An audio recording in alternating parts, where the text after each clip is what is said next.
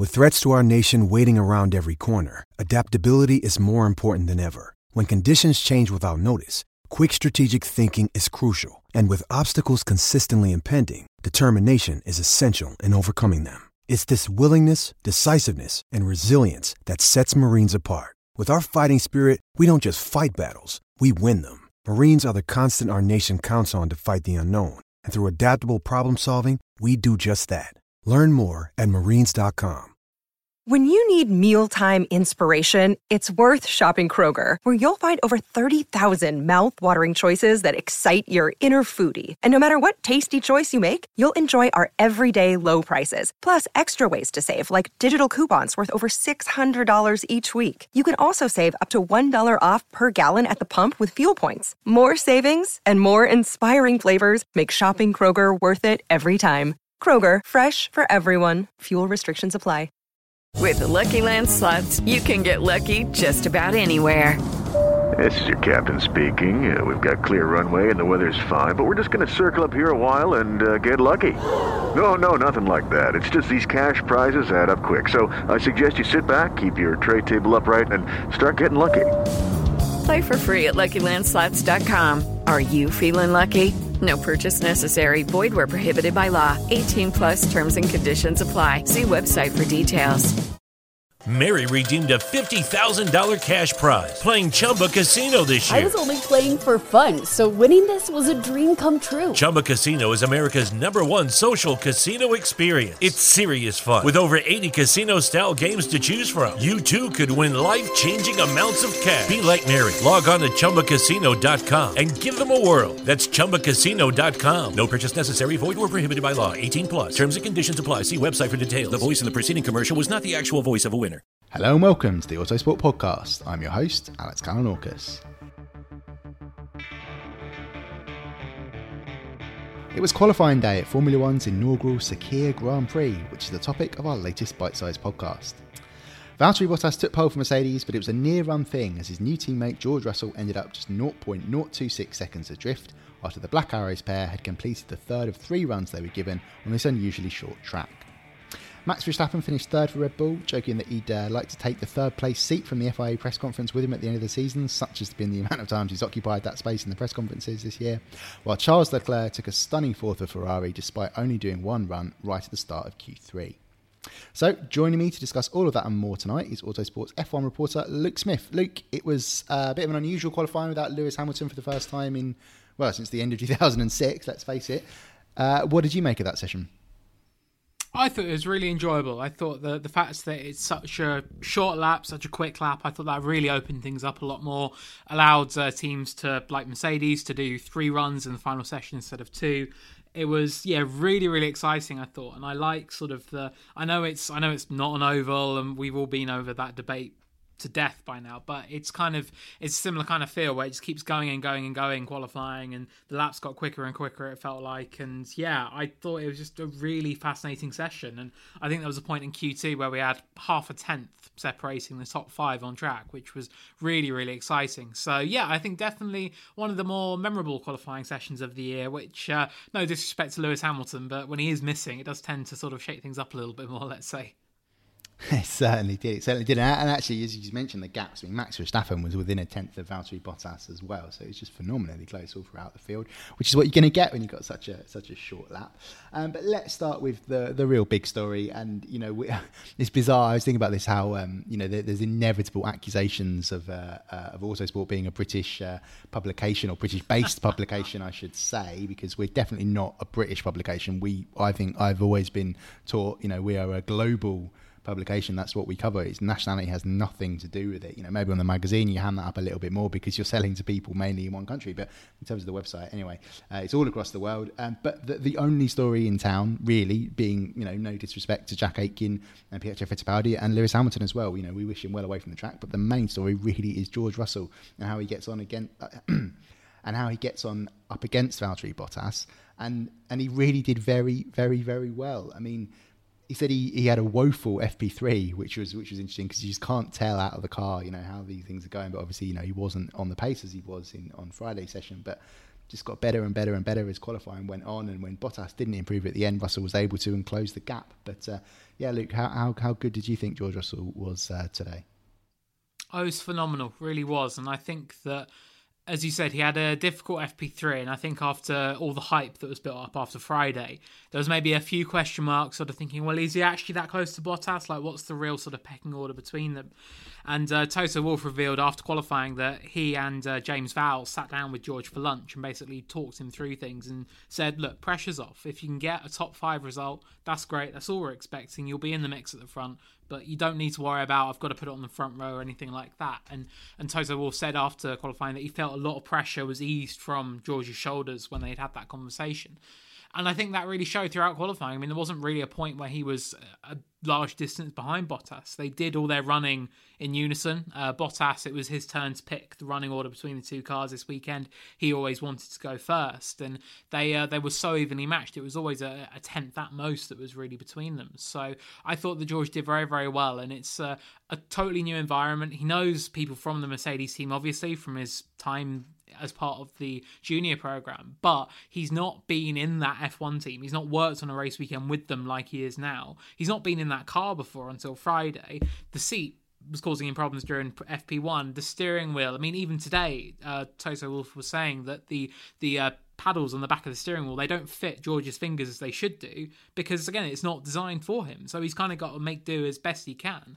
And it's just amazing how he's got all of that going on, and yet he can still get within 26 milliseconds of pole position. So I think it's just been an incredible display, and for all of the sort of hype that's building and all of the touting of him being a future star, it's all justified. Like, I think today, without getting too ahead of ourselves maybe, but it shows that he is absolute quality to go in there, day one, bam, stick it almost on pole, but on the front row of the grid.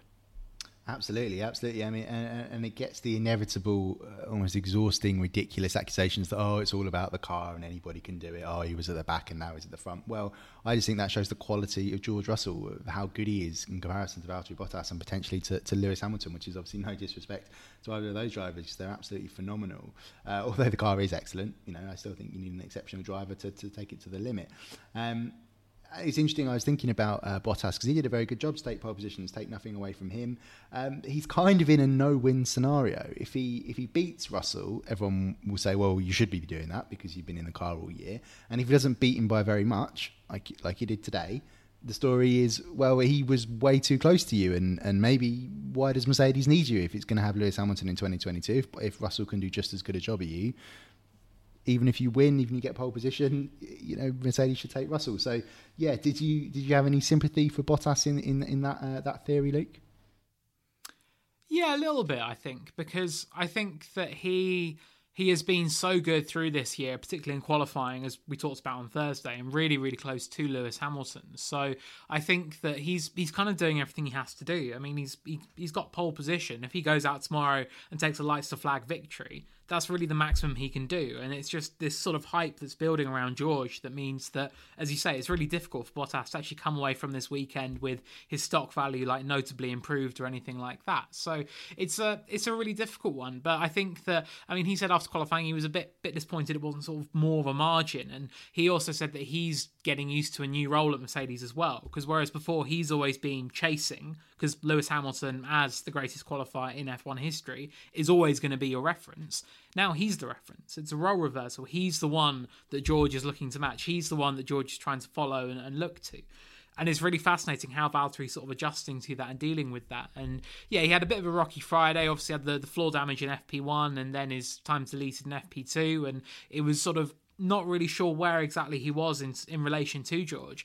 But I think today, he did everything he could, really. I mean, you're never going to take pole position by half a second around a 55-second lap. It's just not going to happen. So I think he did what he had to do. He got pole, but really he's got to go out in the race more and be massively convincing if we're going to come away from this weekend not fawning over George Russell's performance, to be honest with you.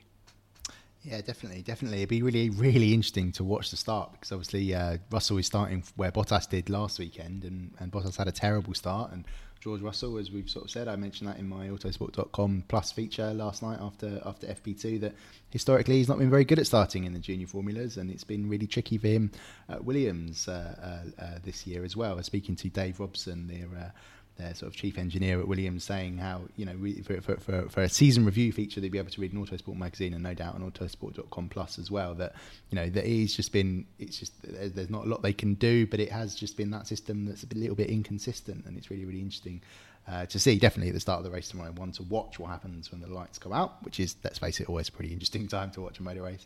But yes, let's look a little bit further down the grid. Red Bull, not very far down the grid.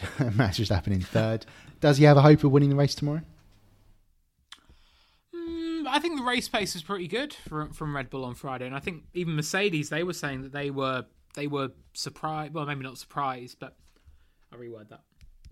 Even Mercedes, they were saying how impressed they were with Red Bull's pace, and that Christian Horner, he said during FP2 that he even got a text from Toto Wolff saying, "Oh, you guys are looking pretty strong," and he said, "I never get a text from Toto," so he was quite surprised by that, and I think that's something to watch for. I think that it will obviously take a good start from Max from third place, and the fact that once again he's lacking that rear gunner in Alex Albon, who's down in 12th.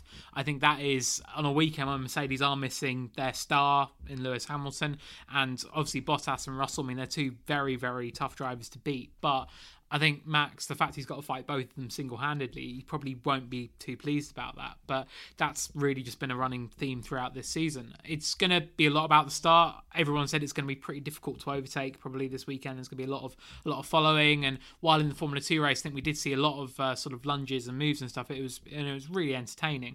I think that, yeah, once the F1 guys get out there, it might be a little bit more difficult. But we shall see. I think Red Bull will... They're going into it with a sort of nothing to lose approach, and I think Max he's willing to give it everything. He wants to be aggressive. He was unhappy that they were too conservative with their strategy last weekend in Bahrain. So I think they'll probably learn some lessons from that, and he'll say, look, if we can roll the dice, take a risk, at worst, they're probably still going to finish third. So really, there's not a huge amount to lose, so why not try and go for it? And I like that. I like seeing Max sort of like full gung-ho and let's absolutely smash it, because that's really, I think, what brings out the best in him and gives him the best chance of beating Mercedes, and hopefully for the rest of us, the best chance for a really exciting race as well. Definitely, and I think that Mercedes needs to be very wary that any slip up, and Max Verstappen is just waiting to pounce. He really is. He's been absolutely phenomenal this season. I think just for what it's worth, I think it's definitely going to be a two-stop race tomorrow because of the abrasive track surface, the Bahrain track. Even on the outer loop, obviously it's still the same asphalt that went down back in 2003, 2004, ahead of the first race in Bahrain. 87 laps. It's going to be the highest lap count of the year because of how short that layout is. And even though the sort of demands on the tyres are a little bit less than they were on the full Grand Prix layout, it's still, where it's hardware, it's still going to be pretty high, as I say, because of that track surface. And Pirelli reckon that the fastest two-stopper should be two stints on the medium tyre of 26 laps each, plus one 35-lap stint on the hard tyres. So with Mercedes being the only two cars to get through Q2 on the mediums, that's presumably the strategy that they'll go for. Another good two-stopper, according to Pirelli, is to do 21 laps on the softs, plus two stints on the hards, 33 laps each. So perhaps that's what Red Bull will go for. But anyway, looking behind the top three, again, not very far down, our next point to talk about is Charles Leclerc. Superb in fourth for Ferrari, which I'm pretty sure I'm doing this off the top of my head. I think that's his equal best result in qualifying this season. And it just came out of nowhere because the Ferrari, we think they'd have a hope this weekend because of the engine deficit that they've got and the draggy car and the track configuration. But he just popped it up. It was really bizarre. And it came on that first run in Q3 where Mercedes had gone out on their sort of used tyres, sort of get a sighter and build up towards the end of Q3. I asked Valtteri Bottas about that in the press conference. He said it's just because the short track that we had enough time to do it, so we decided to do it. And Leclerc and Verstappen were ahead of him at that point. But Leclerc came back. He heard on the team radio. He just sounded like he'd really surprised himself. He was like, "That was a good lap." Came in and then got out of the car. Why did he do that, Luke? I thought it was. At first, I thought it was like an ultimate badass driver move where you're like, look, I'm done. Like, I can't do any better than that. But I've done the perfect lap. I'm out. I'm done and dusted, thrown in the towel. I can't better that. And it actually turned out, unfortunately, it was just that he had one set of tyres. So he only ever had one chance to do a lap in Q3. And he explained after qualifying that he wanted to do it early. He felt that he feared that the end of qualifying could become a bit of a mess as drivers sort of backed up to try and find a space. We saw that in F2 qualifying on Friday when Mick Schumacher and Roy Nissany had a collision. So I think there were concerns about that from all of the drivers, and it was discussed in the briefing on Friday, and everyone kind of said, look, lads, let's not be silly, let's take it easy as we can. So so Charles was sort of had that in his mind and thought, look, I want to go nice and early, try and get in the lap. And it was a superb lap, it really was. And he popped up second on the timesheets. He had one purple sector, shuffled down to fourth in the end once the Mercedes drivers went quicker. But it was a brilliant lap. And he actually explained after qualifying that he studied Pierre Gasly's onboard footage from FP3 because he felt he wasn't getting enough time. And he thought, I'll look at some of the other drivers. And he saw what Gasly was doing, particularly in the sort of exiting turn 8 onto turn 9 and onto the back straight.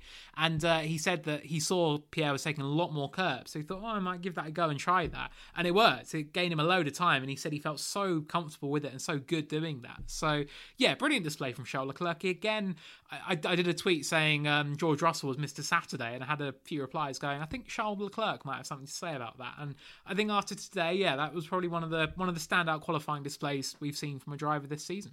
Absolutely stunning from Leclerc, but I suggest that he watched the wrong AlphaTauri drivers onboards, because Daniel Kvyat ends up 6th and Pierre Gasly 9th. So how much time Leclerc would have found had he watched the Russian drivers on board, I don't know.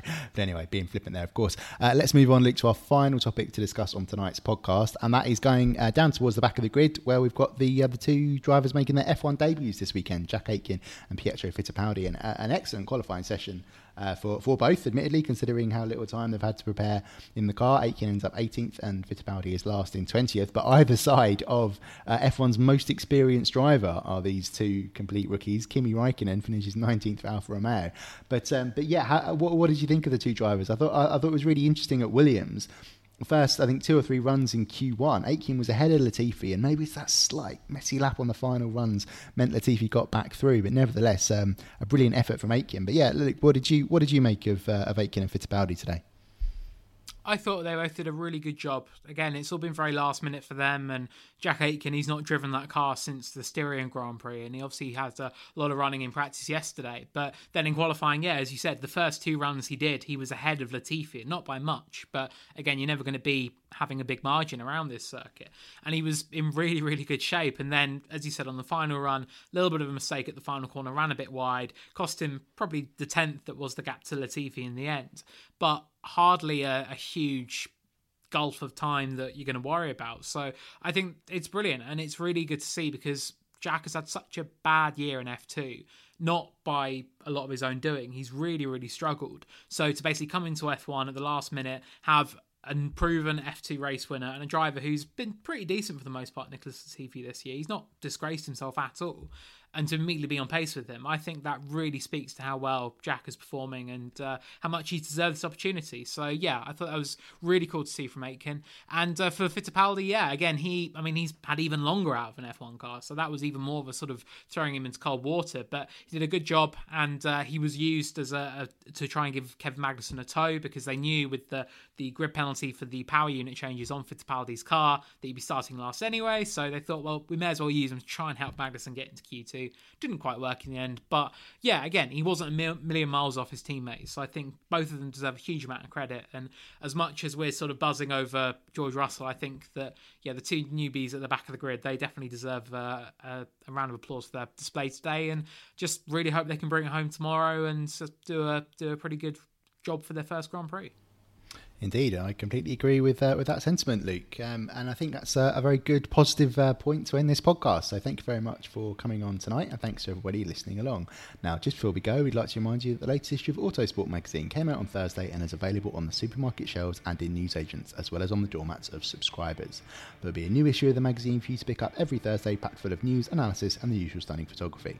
And of course, if you want unlimited access to Autosport from the comfort of your home, visit autosport.com/plus to find out how to subscribe to our digital package. We'll be back soon with another episode of the Autosport Podcast.